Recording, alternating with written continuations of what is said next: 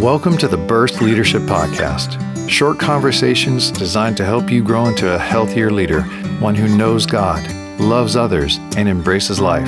Sometimes it'll be like chatting together over a cup of coffee, and sometimes we'll take a deeper dive. Let's get started. Hi friends, I'm Brent Hoover, and today we come to the last of several principles in this very powerful relational area. In this section of our series, we've so far spoken about 4 relational principles, and here they are. Leaders are built in community. Leaders themselves build leaders. Leaders need to be involved in the daily responsibility of leadership, and leaders are built a few at a time. Now we come to the last of the relational dynamic principles. But before we do, let's step back for a moment. Remember, to be biblical, our leader development goal must be holistic. Our goal is developing the whole person, and that is our 5C goal. Later on, we'll take a deep dive into each of those areas, but in this series, we're talking about the effective process that will take you to your destination, or the soil in which transformation can take place. The 5 C's speak of the end goal. We want to see a leader who truly walks with God, who lives in real community, giving and receiving love, and is shaped by relationships. We want a leader who has a focus on growing true inner character, who has clarity in their calling from God, and who has developed the gifts to serve. The big question is this: once you have a clear goal, how do you take people to that destination? The 18 principles of effective leader development are really showing you how to take people to that destination. Many of these principles fall into 4 categories that we call the 4 dynamics of transformation. We first spoke about the important spiritual dynamics, and today we will finish the relational dynamic principles. So here it is, number 8. We must build the right ones. Choosing the right people to build into will determine your outcome as much as anything. You see, these principles are all very tightly interconnected with each other. Since it is leaders themselves who are building leaders, and since you build them a few at a time, then it follows that you had better choose them wisely. Just think about it. You're saying to this person, I'm going to share my life with you. It's a lot of time and effort.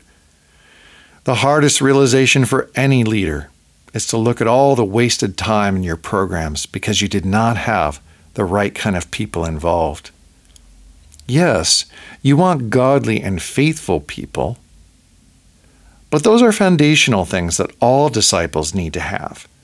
But to go to the next level, which is your leader training program, you need to look for more.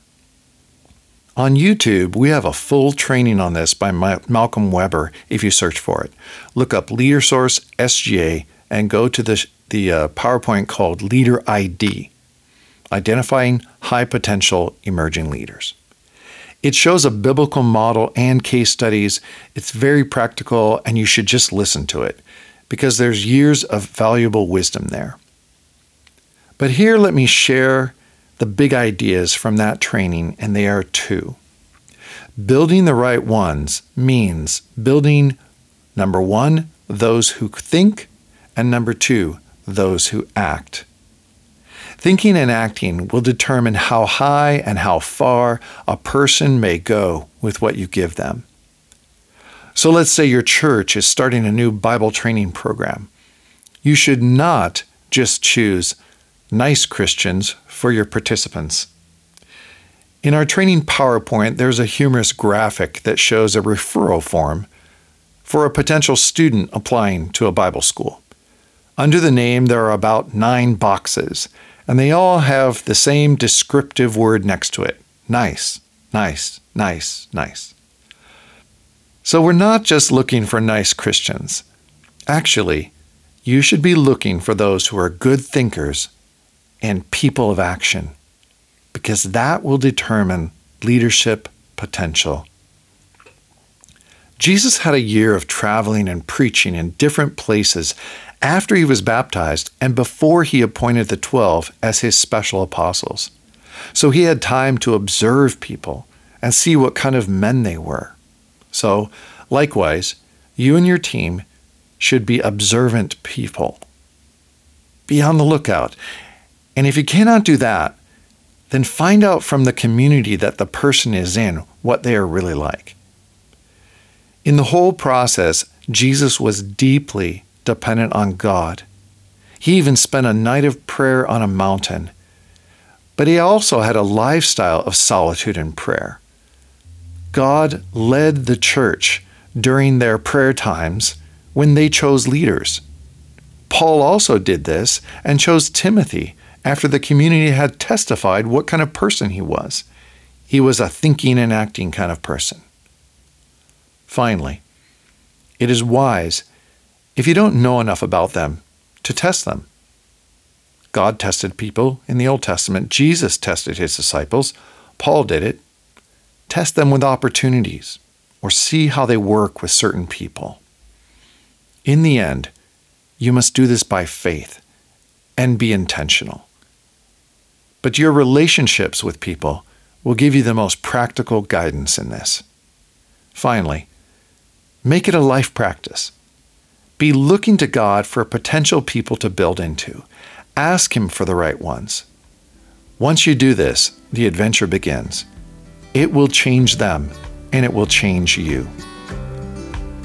Go with God, and have a great day. This has been the Burst Leadership Podcast. For more resources on healthy leadership, check out our website, leadersource.org.